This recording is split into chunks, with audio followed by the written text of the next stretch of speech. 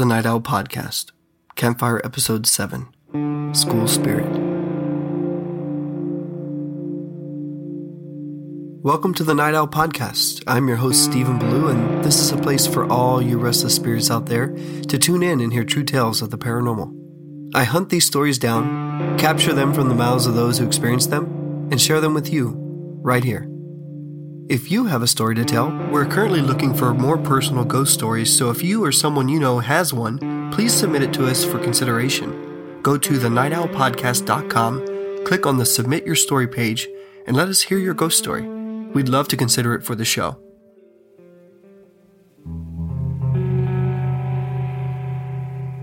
In tonight's Campfire, you're going to hear stories that revolve around a specific, and might I add, notoriously haunted school here in Austin, Texas. Its original building dates back to 1916, and when it was torn down in 1990, the spirits of the children said to be haunting this school didn't seem to like that much. So much so that it cost one of the construction workers doing the demolition their lives. Now, a newly erected school stands in its place, but the hauntings have not ceased. In fact, the stories have only grown in volume. So much so that when you search Metz Elementary on the internet, some of the first things you'll see pop up are the articles detailing its long-standing haunted history. Tonight, we'll hear from former teachers, students, and even those who once stepped foot in the old building, and the countless unexplained experiences they had in this historic East Austin school. Stay tuned. Before we begin the show, I have some very important announcements for everyone. First and most importantly, we are having a massive open call for ghost stories. We need them more than ever right now because our show is having 2 live events this October, less than 2 months away. We need to find 10 live storytellers to get up on the stage and share their personal ghost stories with a live audience. We're looking for dynamic stories that are unique and interesting and that can fill a 10 to 15 minute duration time slot. If you're selected as a live storyteller for us, there are perks and prizes that go along with the fact that you will be featured on the podcast, and you and a guest are obviously invited to attend the event for free. We're currently looking for all types of ghost stories, but if you happen to have something that takes place in a rural setting, quiet and desolate place, or small town, we especially want those. So please don't hesitate. Tell those friends you know with great ghost stories to submit and get them to bring you as their guest, or you yourself submit too if you have a story. It's easy. Go to thenightowlpodcast.com and click on the Submit Your Story tab on the menu. That's www.thenightowlpodcast.com/submit. Also, the Austin Chronicle Best of 2019 nominations have opened up, and we need your help to get nominated. We were nominated last year without me even knowing it, so I had little time to actually campaign and try to win, but this year, we are prepared. Nominations are now open, and they close on September 3rd, so go get your vote in. Go to theaustinchronicle.com to cast your votes. There are a ton of categories, but at the top of the ballot, you can jump to the Politics and Media section and fill us in on the local podcast section. Type in the Night Owl Podcast and submit your vote. And did you happen to miss our live events last October? Well, don't make the same mistake this year, because we have 2 incredible live events in store. Slated for October 12th, we are hosting a very special Night Owl Podcast event at the Spider House in Austin, Texas. This event will feature live ghost stories at one of our favorite haunts, as well as host a Market of the Macabre, with tarot card readers, food trucks, live music, campfires, s'mores, and an assortment of booths selling oddities, obscurities, and all things ghoulish.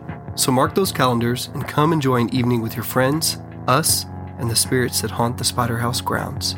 Ticket info coming soon. To get first access to all our events and tickets, become a Patreon supporter today. Secondly, we will be hosting another Night of Ghost Stories at the 26th Annual Austin Film Festival. The date of this event is still to be determined, but it will happen sometime during the festival, which is October 24th through the 31st, and I'm hoping for Halloween night again. Selected storytellers for this event will actually receive a producer's badge to the festival, and 1 complimentary seat for a guest at this specific event. For those of you not familiar with Austin Film Festival and the badges, a producer's badge gets you into everything. Parties, panels, films, you name it. It's a $650 value. So submit those ghost stories already, and I hope to have you on stage at our Night of Ghost Stories event at the Austin Film Festival in October. There will be general admission tickets for individual events available leading up to the fest, but if you want to check out films and the fest and truly experience what AFF has to offer, I suggest you check out their Film Pass, which gains you access to all the films at the fest plus our event. And right now, you can use our promo code NightOwlAFF That's NIGHTOWLAFF for $10 off. Go to austinfilmfestival.com and snag a film pass today. And don't forget to submit your ghost stories for consideration at thenightowlpodcast.com/submit. This episode is brought to you by Oh Boy Print Shop. When you need custom t-shirts, this shop's got your back. At Oh Boy, they've made customer satisfaction and quality their top priorities. Their aim is to supply you with quality products that meet your every need, specializing in custom screen printing for organizations, clothing companies, schools, businesses, and even events. Big or small, Oh Boy is here to help. Crisp, clean t-shirt printing without setup fees or hidden costs, and always delivered on time. ohboyprintshop.com. That's OHBOY printshop.com. And now, mention the Night Owl Podcast and get $50 off your first order.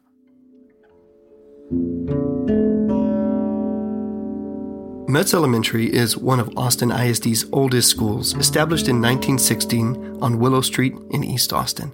At that time, this area was considered to be on the outskirts of East Austin. The school board that year decided that Spanish-speaking students in the area should attend a separate school where their needs could be better met. In an unprecedented move, many of the Mexican-American parents protested this decision and appealed to the school board to change their decision. The other school was several miles away, making transportation extremely difficult, and the parents felt that if segregated, their children would not have the same opportunities as the English-speaking students. The school board quietly dropped the issue, and Spanish-speaking students were allowed to attend Metz Elementary School. Metz Elementary continued to serve students in the community for the next 7.5 decades. Just imagine, this school was educating our youth during the First World War from 1914 to 1918, World War II in the 40s, the Korean War in the 50s, and the Vietnam War in the 60s and 70s. The school was witness to 14 different presidents during that span of time. In 1989, the school was deemed to be too small and too dilapidated to fit the needs of the community. The old school was demolished in September of 1990, and the new school was built in its place and opened in 1992. When I first moved to Austin around 2006, I quickly caught wind of the rumors, being someone interested in the paranormal. The word going around was that Metz was Austin's most notorious haunted school. But schools in the paranormal community are hard to investigate. There's a lot of red tape, so I pushed the thoughts of ever learning more behind the rumors aside and pursued other cases. But after starting this show, more recently, I had someone reach out to me. She happened to be a former teacher at Metz Elementary, and she told me she had some stories to share with me. And so I began my dive into researching the paranormal accounts surrounding the infamously haunted Metz Elementary School in East Austin. Well, my name is Melanie. I've been in Austin now for about 19 years. I started there, the school where I worked, in 2010. And I remember the night before I was going in for my interview, I went ahead and looked up the school, was trying to find some demographics that might help me in the interview, and realized that once I put the name of the school, in my Google search, that it was nothing but paranormal websites. So for me, being the person that I am, that was just really intriguing. It wasn't scary. I wasn't afraid. I remember mentioning it to a couple of friends, and it was kind of exciting. I taught art at this school for about 16 years. And I first started teaching art there in 2003. And when I started teaching there, several of the teachers told me that the school was haunted. For example, one teacher said that she would stay late and that all the lights were out except in her room. And then she'd be walking down to the teacher's lounge to go make a copy, and she'd notice, oh, there's a light on in that room, and that's unusual. And then it would be off later, but no one was in the building because we have to mark who's in the building, set the alarm if you're there late alone. And so she knew no one was in there, but strange things like the lights would go on in certain rooms and then off in certain rooms. And then another teacher shared with me that one time when she was there late, she heard next door that someone was dropping a marble, and she could hear it dropping on the floor. And she was like, I'm going to, who's over there? What's going on? And she went over there, and no one was there. Nothing happened in the beginning right away. So first year started pretty calm in my classroom. About halfway through the year, there'd be times at the end of the day when I'd gather my students on the rug. I taught kindergarten, so we'd sit there and I'd be passing out folders to take home. And I noticed that they started asking me, well, what about her? I was like, who? And they would point under a table or in a corner or in the library section of our classroom. And so I'd ask them some questions like, who are you talking about? Their little girl. Doesn't she get a folder? I didn't see anybody. And so I would just say, well, I don't see a backpack, so I don't have a folder, to put in there. And so they would just shrug their shoulders and look away, and it was no big deal to them. It's not uncommon to find kindergartners who have imaginary friends or who talk to themselves. But it was pretty common to have kids talking to themselves in my classroom. And so that was just one thing that would happen from time to time. It was not really a big deal. Like I said, 5-year-olds can talk to the air, and it's not anything that was really, for me, concrete. Things started off a bit quiet for Melanie and the former art teacher during the start of their time at Metz. But as they got more settled in, things would start to progress. And then other teachers would tell me like, oh, I stayed late and I was here alone and I could hear children in the hall laughing and talking. And so I was like, who's that laughing and talking? And so they would go out into the hall and look, and lo and behold, no one was there. So I had been told all these stories, and I was like, I don't know how I feel about that, and I really don't want to see anything. There was a substitute teacher that was in the classroom next to me. So our students were in art and in PE. She came over to get some information about the afternoon schedule. She was sitting across from me, and behind her was a sink and a bookshelf that had some art trays on there. Because I kept looking, because I kept seeing them shimmy over just slightly, a little bit at a time. And then they all crashed and fell into the floor. And across the room, it was as if they were shoved off the shelf, not just kind of accidentally fell off and were unbalanced. She was terrified. She didn't want to come back into my room. Nothing happened. It wasn't necessarily super scary, but it was enough to spook her. There was another time when I was at my door talking to a teacher. So the door was slightly ajar. I was standing in the doorway. She was standing right in front of me. As we're talking, all of a sudden there's some knocks on the other side of the door. There's nobody on the other side. And then some giggles. There's nobody there. So we both kind of looked at it and we laughed it off. And that seemed pretty much the climate on that campus. Everybody knew about it, and it wasn't just necessarily set to one part of the school. There were definitely some hot spots, and there were some areas where kids would claim that they would either hear things, feel things, see things, teachers the same way, but it was really spread out throughout the whole campus. So my room particularly seemed to be pretty active, but it wasn't the only place on campus that was like that. I taught school during the day, and sometimes I would stay a little late or come a little early, but I never had any experiences. And if I was there late, I would kind of even say, like, I'm good. I really don't want to have any contact or see anything strange. And I tried to have the positive rapport with whatever spirits were there, because I do believe in that sort of thing. So we would every year celebrate Dia de los Muertos and Dia 16 de Septiembre. And for Dia de los Muertos, or Day of the Dead, we always made an ofrenda, like an offering for people who had passed away and remembering the spirits of the dead. And I had these 2 giant paper mache skeletons that were life-size, and they were part of the display that we set up every year, and it would go in the hall. So there were the skeletons, and we had the flowers and pictures of people who had passed away, and candles and artwork. So it wasn't anything scary. Like, it's beautiful, and it's all part of remembering people who have died in a happy way.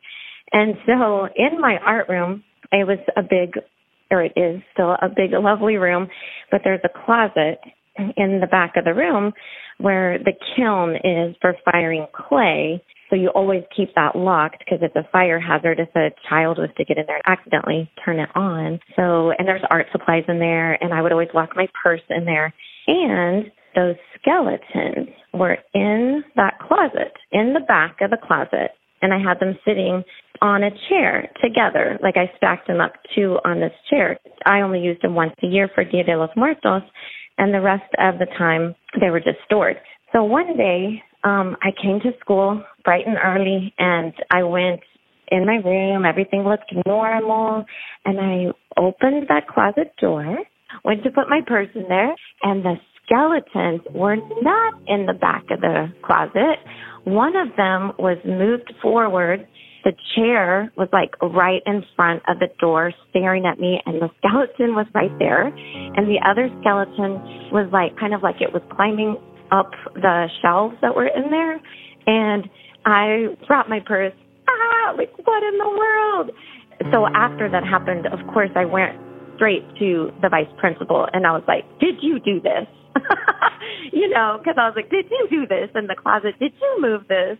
And the vice principal and principal said, no. So they could have played a joke on me, but they were really like, no, we don't know what you're talking about. And the custodian, too, it just would be totally out of character for her. She was like, no, I have no idea what you're talking about. There was another incident where we were doing parent conferences after school. And so I had just finished with somebody, and I was waiting for another parent to come. So we had 4 classroom computers that were against one wall. And so I took that time as I was waiting for the parent to show to go ahead and just shut down all of those computers. So I went one by one, shut them all down, saw that each single one of them had shut down, and then went over to the classroom teacher next to me. I went over and through the hallway.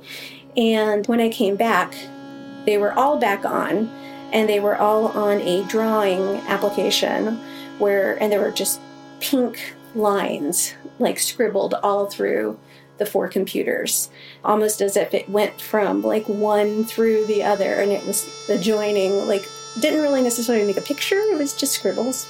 And I had her come over and look at it, and she was kind of spooked by it. There was a time that I came into my classroom in the morning, and I kept hearing this sound, and it was as if somebody was using an electric pencil sharpener. I remember that being the first thing that I thought of.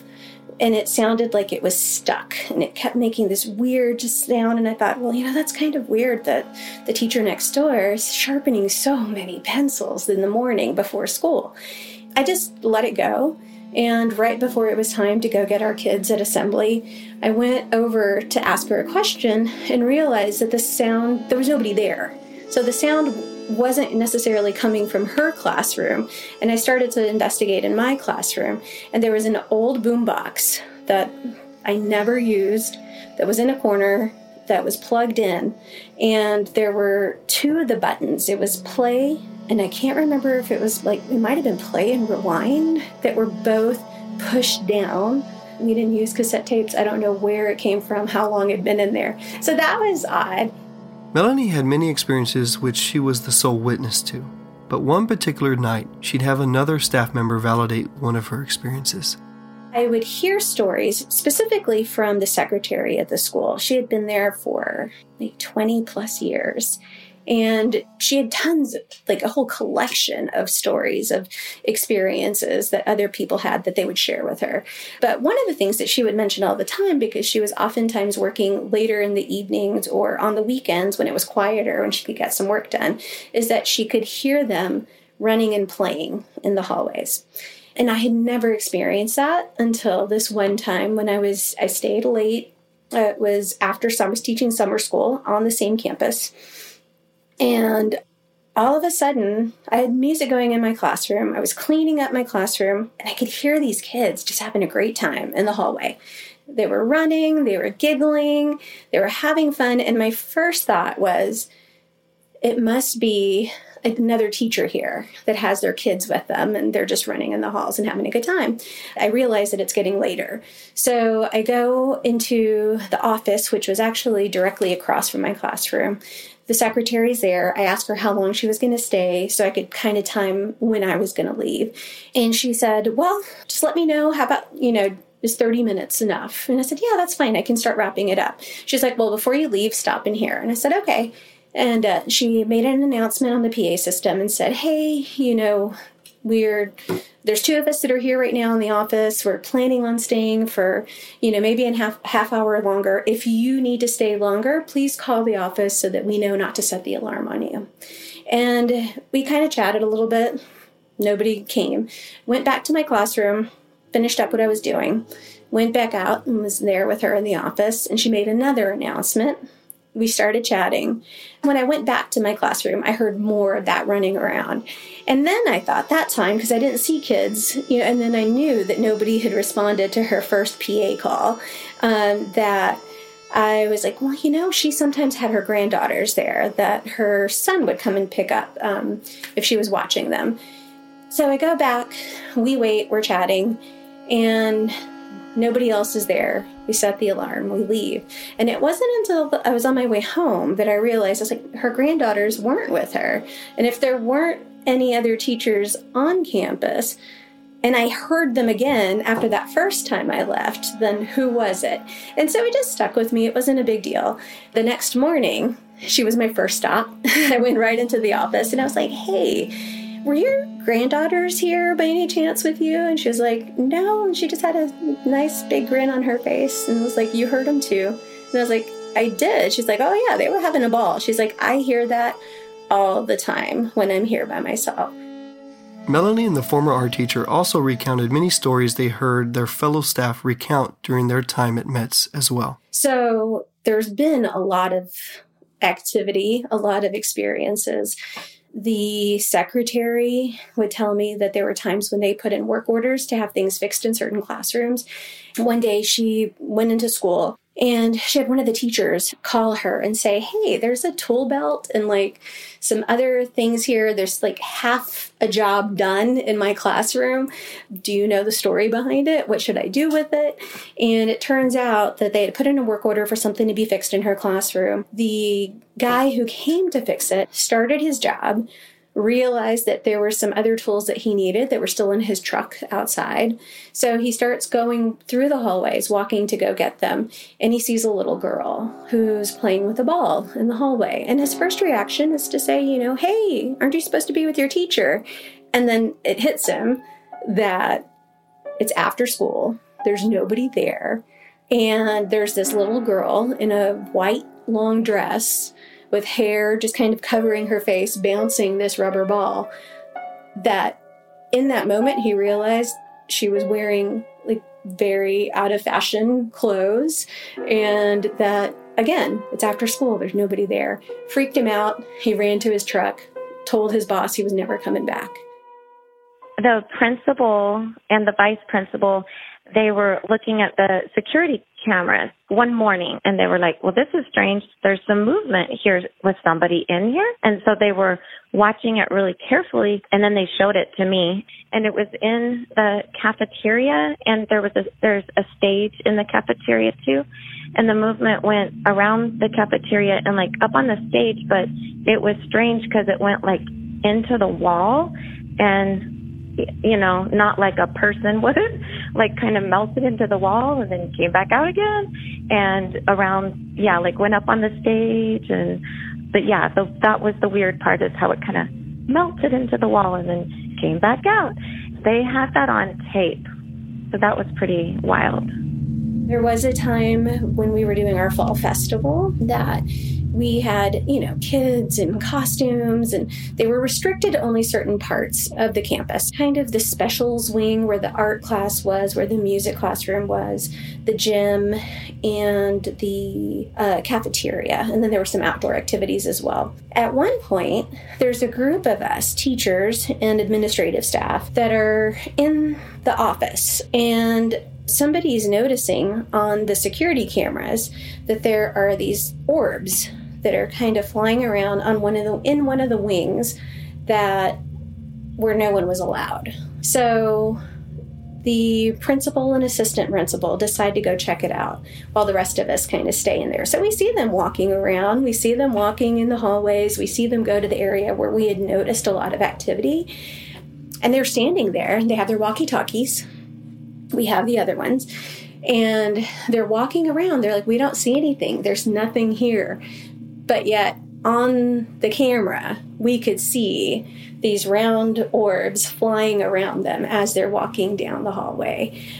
And that was kind of awesome. I don't know, it was kind of neat. It wasn't recorded. I wish that it were. But down that wing as well, there were always people who heard things, who saw things. There were always classrooms where things were falling off walls. The secretary also had stories of people doing landscaping that would see things out there as they were landscaping. What was interesting is that some of those stories actually involved seeing soldiers or young men in like uniform. So not children, like what people usually would see or hear when they had experiences on campus. Not necessarily that school building, but that campus is a very old one. The grounds that the school is built on, it's been over 100 years that this school has been there. I've heard this school was possibly built on land that was a cemetery at one time, and that could be part of the explanation. It's over 100 years old, a long time ago. And then when they rebuilt it, the new building, 1992, there was an accident with the construction and someone died. And so people say that could be the spirit also. But then a lot of people say that the spirits are children. So that's where maybe it was a burial site or something. That's what I've been told as to why there might be hauntings there. When we get back from this short break, we'll hear from a former student of Metz who attended school immediately upon the opening of the new building. Danny sheds light on what students would experience on campus during the early 90s, reveals his very own personal experience, and brings to my attention that a psychic was called to come and communicate with the spirits of the children haunting the building during the old building's demolition. Stay tuned. This episode is brought to you by Oh Boy Print Shop, custom printed t-shirts made in Austin with love. Have you ever ordered custom tees from an event or bought some from your favorite band or company, only to realize that they're thick, scratchy, and look like you're wearing a bag that isn't very flattering on you? That's one thing that won't happen to you when you're with Oh Boy Print Shop. They offer a variety of t-shirts to provide the right choice to meet your needs. I myself prefer comfortable, slightly fitted tees that look and feel awesome enough to wear every day, either by themselves or under a throwover shirt or sweater. Oh Boy Print Shop helped me pick out a tee that fit those needs, and honestly, when I open my closet in the morning, I skip all my other tees and go straight for the Night Owl shirt because it's the most comfortable and flattering tee in my entire closet now. Oh Boy's aim is to provide you with the options that help you get the product that meets your every need. So, there's no more need for hesitating. Order your first batch of custom printed tees with Oh Boy Print Shop today, and you'll be in great hands. Plus, now you can get $50 off your first order by simply mentioning the Night Owl Podcast. So what are you waiting for? Visit ohboyprintshop.com. That's OHBOY printshop.com. After speaking with Melanie and the former art teacher at Metz, I wanted to get a student's perspective, and it wasn't easy finding people willing to talk. But searching through the articles and stories online, I found a student who had edited a video about his personal experience while attending Metz in the early 90s. His name was Danny, and after reaching out to him on Facebook, he agreed to hop on a call with me. Hi, my name is Danny. I was born and raised in Austin, Texas. While I was there, I attended a particular elementary school that is known for its paranormal activity. I started there in about 1992. During that time, I wasn't familiar with the paranormal aspect of the school until a little later on down the road. At that time, it seemed that there was certain, hot spots in the school and certain areas that had a little more activity than the next. I would say usually the gymnasium and the cafeteria and the bathroom areas seem to be the most common areas for the activity. I believe I was about 7 when this first started happening. And it seemed that we're all one day just having lunch in the cafeteria. And I guess a particular friend of mine had dared me to go ahead and check out some of these areas alone, not really thinking much of it. So I went ahead, took him on that dare. He dared me to go into the bathroom alone. I'm like, this is not really a big deal because everybody, does this. So go ahead, took him up on the dare, went into the bathroom alone, kind of stood there for a minute, started hearing some pretty strange things, doors, like a screen door, opening and shutting, horses galloping, dice being, like somebody's like in the casino or something, and a lot of sounds didn't make sense for the bathroom. It just didn't add up. Spooked me out quite a bit. Ran out of there, went back to the cafeteria, let them know what I heard, let them know what's happening, and just kind of pretty shocked, actually. So I continue on my day, get home, I guess a couple hours go by, and then I start hearing things at my home. That's when I knew, that was definitely, in fact, real. Being a 7-year-old kid, sometimes you might think it's just in your head or just not really sure what to believe at that time. But as the more time had gone by, I would definitely notice it more frequently and kind of when to expect it. From there on, I just kind of almost became used to this activity where it really wasn't a fear, more of like a everyday occurrence at that point. So I went there from kindergarten to 6th grade and then, graduated. Started there in 92, believed, ended there in the mid-90s. A little bit after that. There were always kids talking about seeing, feeling, hearing things in one of the main bathrooms that was just down the hall from the cafeteria.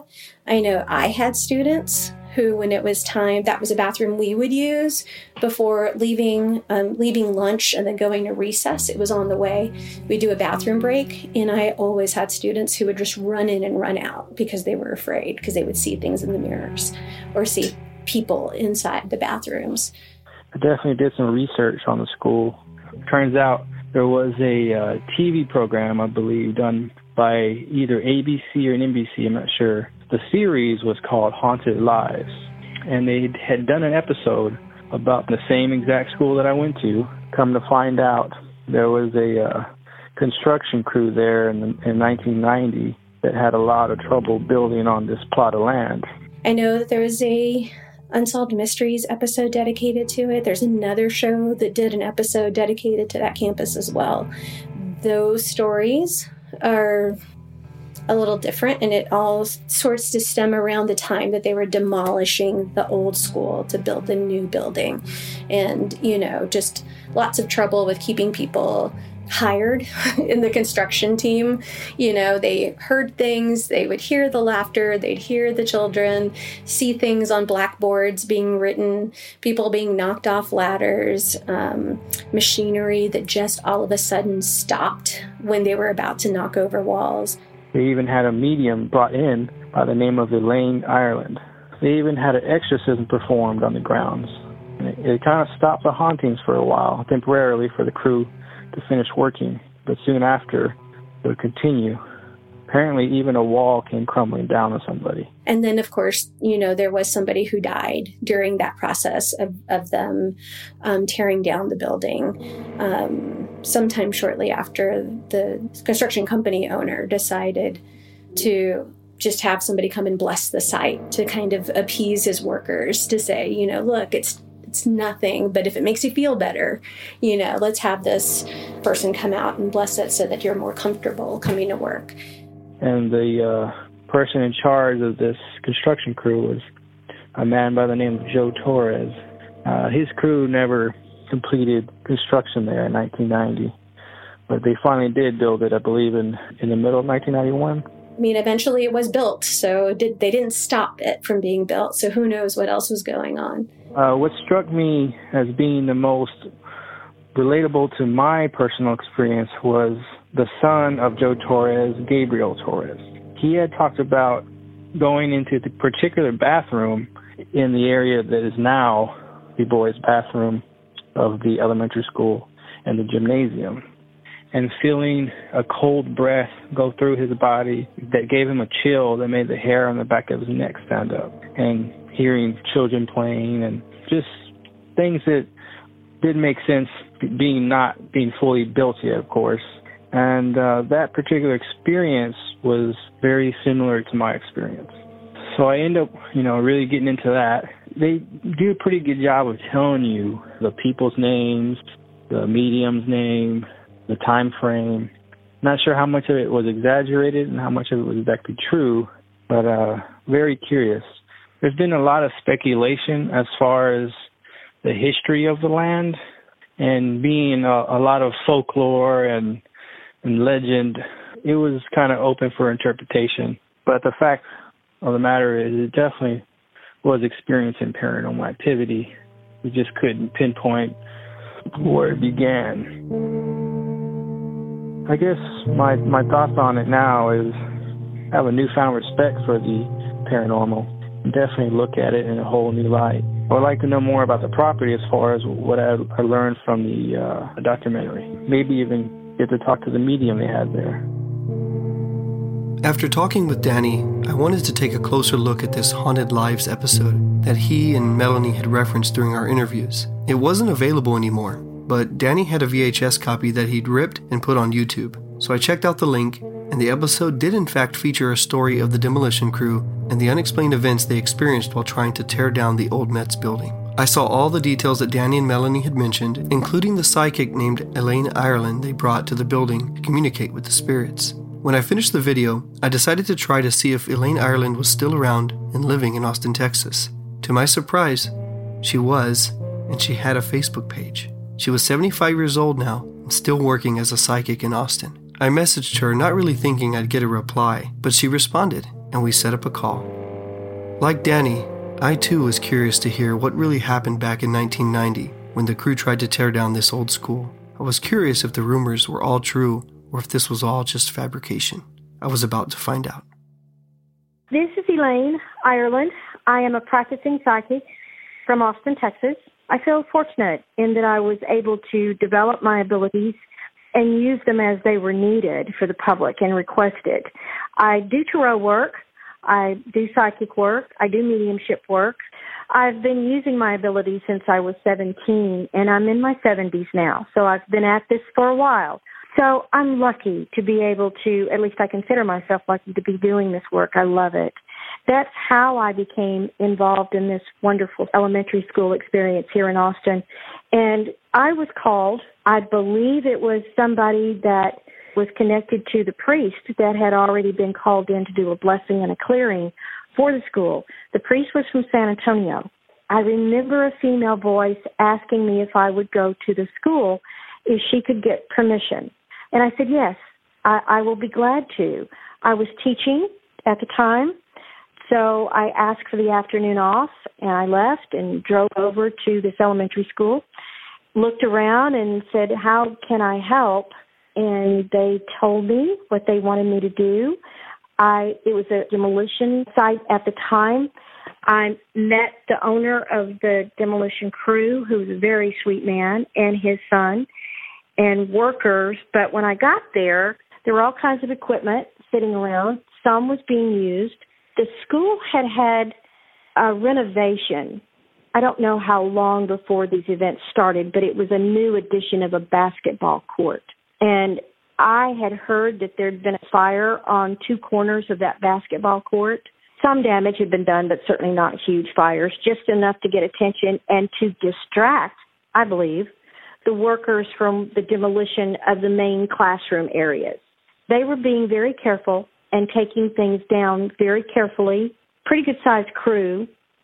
By that time, equipment had stopped functioning, watches had stopped functioning, and just about the time when school would be out, 2, 3 o'clock in the afternoon, they would hear laughter in and around the school. Well, originally when that started happening, the guys that were working thought that it was children out in the playground area because all of those students had been sent to another school because theirs was being torn down. Keep in mind that this was a school that has been open for many, many, many years. Many generations had gone there. And over a period of time, that neighborhood had become a fairly poor neighborhood. So for a lot of children, that was a place where they got fed. That was breakfast and lunch. And sometimes that was the only time they got to eat. It was a place for safe naps. It was a safe place for teachers to hug them and be gentle with them, but also teach them discipline, because by that time frame, daddies were working, mommies were working, grandparents often were raising the children. That particular school in a poor part of town was the safest place for at least 3 generations, if not more. And we're talking about going through World War II, Vietnam War, Gulf War, all of that. There was a nurse on staff for a long time, so they got their ouchies taken care of. They were told when they needed glasses, and quite often things like that were paid for by the school.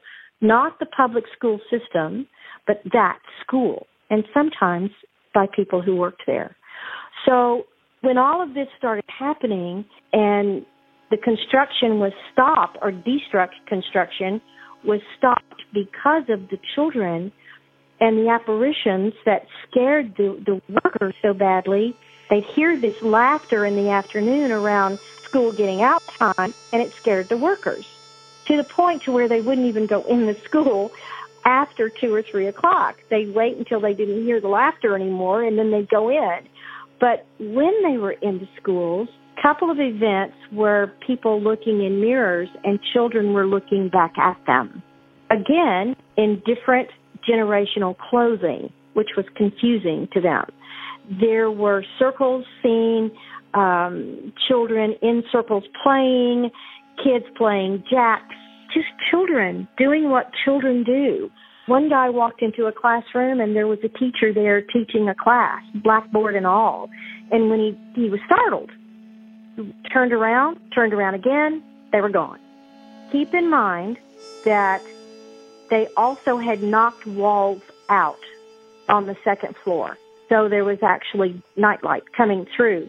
They were trying to remove bricks. They were trying to remove things that they'd been asked to remove as a construction company to be reused. So it was the layout was a little confusing. They gave me a hard hat. Some guys walked around with me, kind of fly by. I had just come from my own school setting, so I was very sensitive to what was going on in that school setting. There were some ladies on ground. I met one teacher that was there that day. Seems like teachers and so forth, parents even, would wander through as the crews would let them. So they were standing around, and there were also some people that had brought snacks and food for the construction workers, and they were on the ground. Talked a little bit with them as I was leaving. But there was this real heavy sense of being afraid amongst the workers. And not long after I was there, a young man died there. As you read about it, the word to the public was that a wall exploded. Not what happened. And I'd like to set that straight because of the man who died there. The man was a young man, and he was a friend of the family that was doing the demolition. It is my understanding that he had been in jail. I don't know for how long. The construction man was kind enough to take responsibility for him and say, come home with me. I'll tell the court system that I'll put him to work, and so on and so forth. Okay, he ate his lunch. He went back in the building, did his work, got spooked, came out, said, I'm not going back in there. I'm not going to go back in there. Management said, okay, take a break, think about it. He was walking to his truck. The people who were also on the grounds, taking a break, eating their lunch, doing whatever they were doing, looked up, and the second floor wall, what was left of the wall, moved out and then fell on him. And supposedly he was killed instantly. So that's a truth that needs to come out about how that man died. Now, why it is said the wall exploded, I don't know. Elaine wanted to be very clear that the TV episode lied about how the young man had died on the construction site. The video reenactment shows that the wall exploded on him violently. In actuality, the wall fell on him. Many of the articles written about this accident seem to detail it correctly also, mentioning that the wall crumbled down on top of the victim. But Elaine wanted to go on record that despite her trying to correct the TV producers, they still went with the wall explosion on the TV episode. Those kids lived there, loved being there. So it makes perfect sense to me as a psychic that they wouldn't want anybody to destroy their home. And that's what these men were doing. Yes, some of the children understood that. They were told repeatedly that we're not taking your home away from you. We're tearing this down to make a better one, a nicer one. We're not trying to chase you off. Be patient with us. We're going to build a better place for you. But the kids, and even adults, there were adult spirits that hung around there too, like one of the nurses, two of the nurses actually. Even some teachers were identified as being in spirit form. They protected the children. They taught the children. They cared about the children. They cared about the families. That was a fairly small community at the time. You could safely say it was part of the village that made up this much larger town, and everybody knew everybody. So there was closeness there. I have to share, as a matter of disclosure, that my aunt, who has been gone for many, many years, she died probably 10 years more or so ago, and she died at 103, and she taught at this school. So even as a kid, I knew of it and had been on its grounds several times, not often, but several times. So I was familiar with both the neighborhood as well as the school. Liked the school. Then the community there wasn't as busy and tight as it is now with buildings. The school happens to sit on a piece of land that during wartime, many wars ago, it was a hospital space. Not a big building, probably more tents than anything else, but other people walked on that property and cared about it. And then there were homes on that land before the homes were taken away and the school was built. So there was a lot of safety there. It makes sense. I understand that when the school was completely torn down, and I did go over there before they started building the one that is in existence now, and I sat in my car, and something said, "Don't get out of your car." It was right at dusk. So I just sat there, said a prayer, and wished everyone well. The children were still there. They hadn't gone anywhere.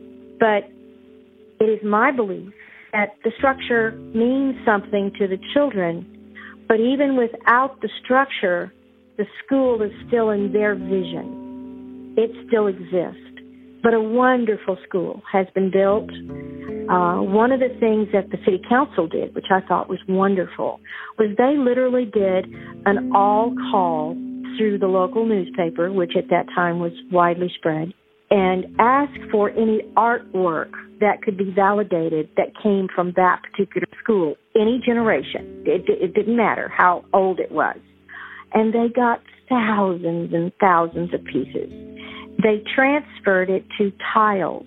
They used those tiles at right under roof level all the way around the school as a sense of honoring past generations.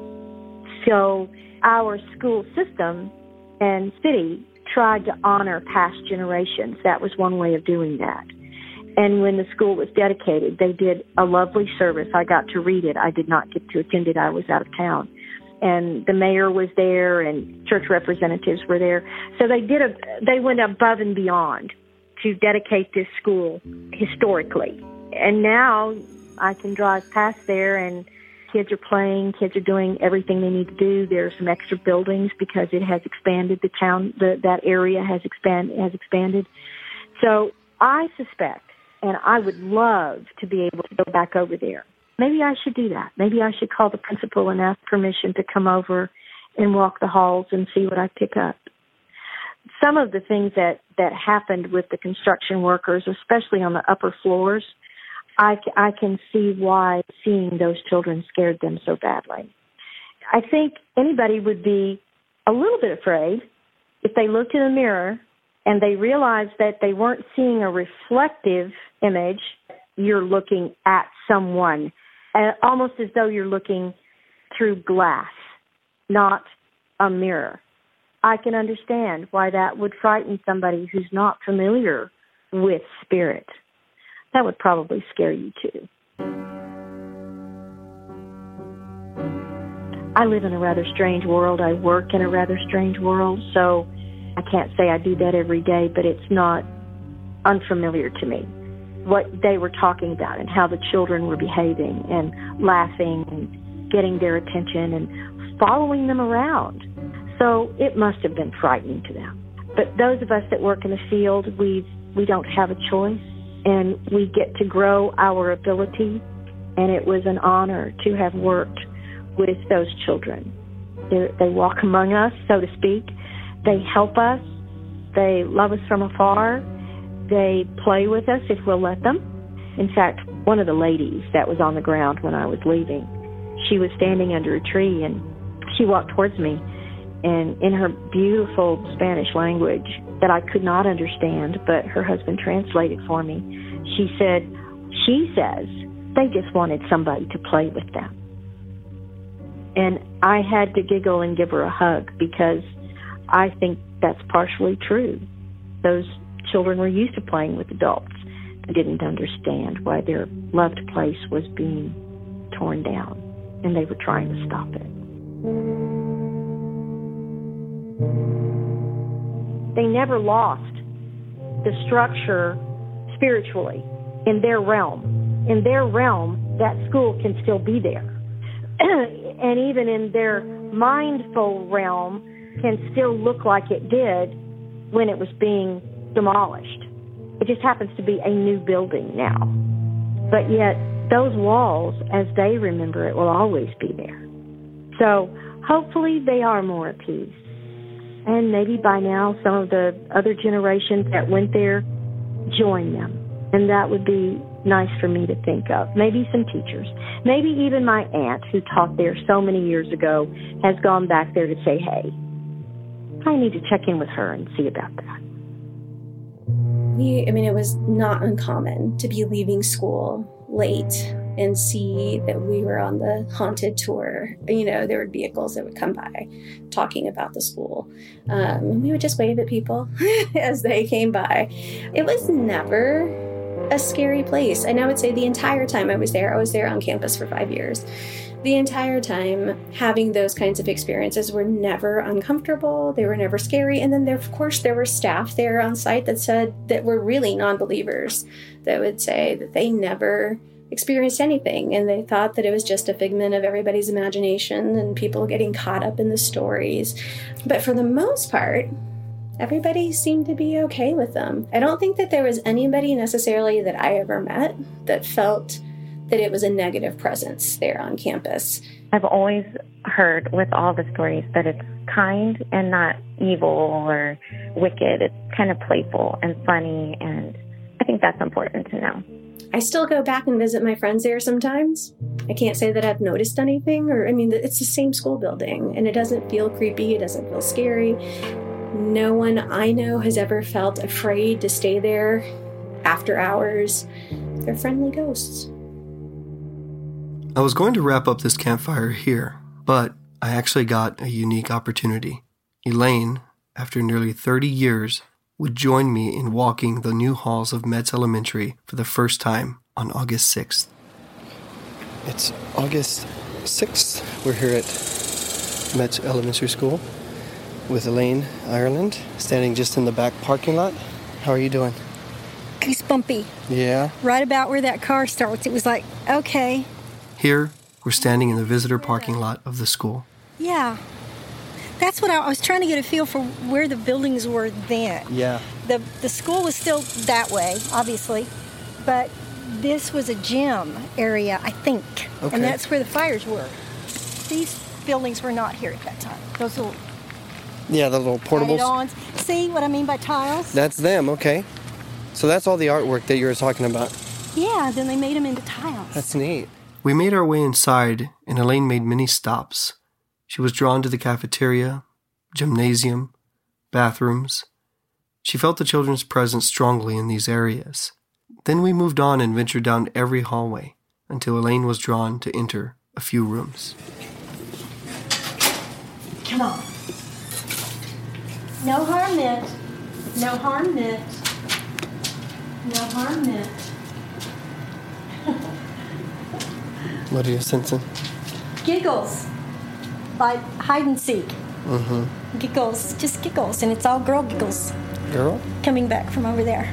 Okay. Girl giggles. And heavy breathing like nap time.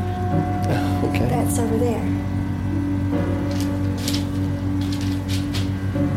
See, there's no fear anymore. There's just okay. It's good. Elaine felt great about returning to Metz after all this time, and she was very happy to report that the kids were happy too. She also believes that many of the former teachers and nurses who've passed on return to this place often.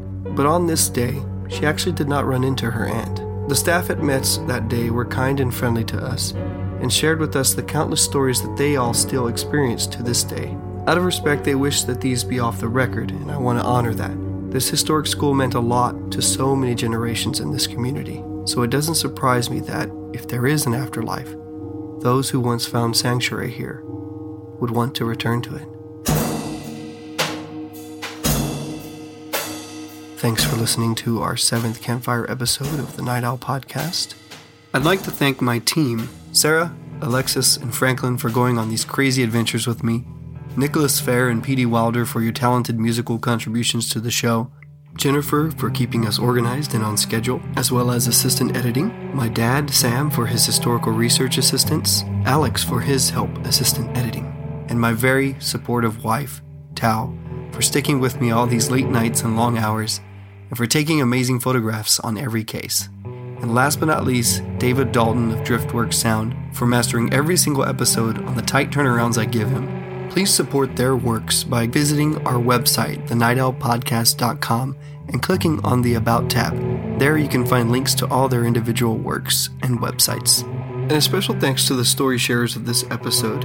Danny is a local musician, so I'll be sure to put a link to his works on this episode's blog. I'll also include a link to his YouTube video of the Haunted Lives episode on Metz Elementary. And a very special thank you to Elaine Ireland for going out of her way to help us on this episode.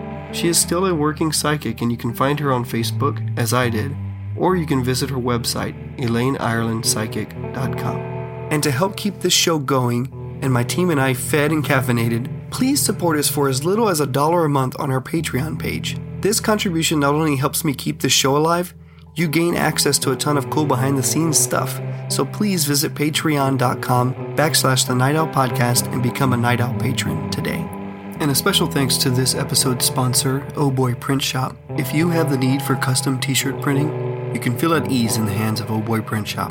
Be sure to mention the Night Owl Podcast to get $50 off your first order. And don't forget to stop by the Clay Pit in Austin, Texas, and ask for the Night Owl Hidden Spirits menu. Grab a special haunted cocktail and support the show. Thank you all, and stay restless out there. This podcast was mastered by David Dalton of Driftworks Sound. If you're ready to up the production quality of your podcasts or music, go to driftworksound.com.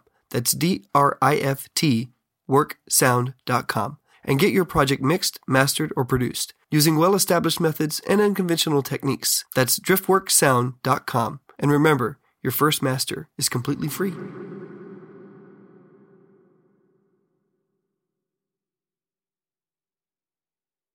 This is just another little added Easter egg I couldn't fit into the episode itself, but I really care about this and wanted to share with you some insight into some real issues surrounding the topic of gentrification and how it's impacting communities like that of Metz and many East Austin neighborhoods and schools. My friend Natalie works in education, actively does work to address and bring attention to issues like this, and here she'll shed more light on the climate currently in this community.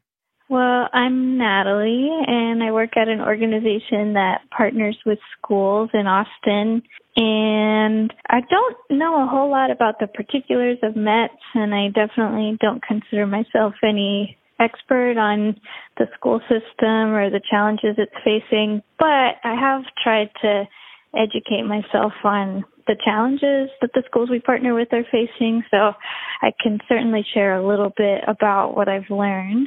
What we've seen going on is that as property values rise in Austin, and particularly in East Austin, property taxes go up. It makes the cost of living really high for the families who have been in East Austin for a long time. So it's really pushing longtime residents. And because of the history of segregation across the country, and particularly in Austin, that's people of color, it's Black families, Latino families. Those families are getting pushed out. Families of any demographic with school-age kids are getting pushed out. They're getting pushed further and further out into rural areas, suburban areas. And another thing we're seeing is a lot of recruitment from charter schools, just in general, but I think it's particularly acute in East Austin. And that's kind of a complicated issue. Not all charters are the same. Not all charters are bad. But I think we can say that it is helping to drive down enrollment at public schools, particularly where recruitment is high. So that's causing some really big challenges for these longtime historic neighborhood schools in East Austin that have really been really important to communities of color. Because they're under-enrolled, they're more likely to be closed, and because of the history of racism and how that has worked, some of those school buildings are the most kind of run down and in need of renovation. So that factors into the school district's decision as well as what schools are going to tear down and which ones they're not. And then another piece of this whole puzzle, which is kind of complicated, so I don't know how deeply I want to get into it, but basically, since AISD is a high property tax value district, they send money back to the state, and then the state distributes that money to other districts where they don't have the same kind of property tax value, where it's lower. It's called the Robin Hood Plan, which sounds like a good idea. It sounds like the kind of thing that I would generally be in favor of. But the problem is that the formulas they use to calculate how much it costs to run a school district are really out of date. So the numbers that they have, that they're using to calculate what AISD needs to run their school district, and the actuality of how much it actually costs AISD just don't match up. I know AISD has been working hard to give the public as many opportunities as possible to weigh in on the process and weigh in on how these decisions are going to be made. So I think if folks want to know more about this and want to be involved in how these decisions are made, they should just keep an eye on AISD's website and social media and look for opportunities for when they're getting public input. The time for them to take in public input might be drawing to a close. I do think they're going to announce some decisions really soon. And then honestly, I think things are going to get really interesting after that, because Austin isn't really the kind of city to just take stuff lying down. I think if people aren't happy with the decisions, they're probably going to be organizing. So I think if folks just kind of keep an eye out on social media for people who are in part of these different school communities, they might see some activity. I would be shocked if there wasn't. So AISD has found itself in a really pretty severe budget crisis. So they're definitely going to be consolidating and closing some schools soon. They're actually just about to announce which ones really soon. So it's kind of a scary time for the legacy of these really precious neighborhood schools. So I'll be holding the families of METS and all those spirits in my heart.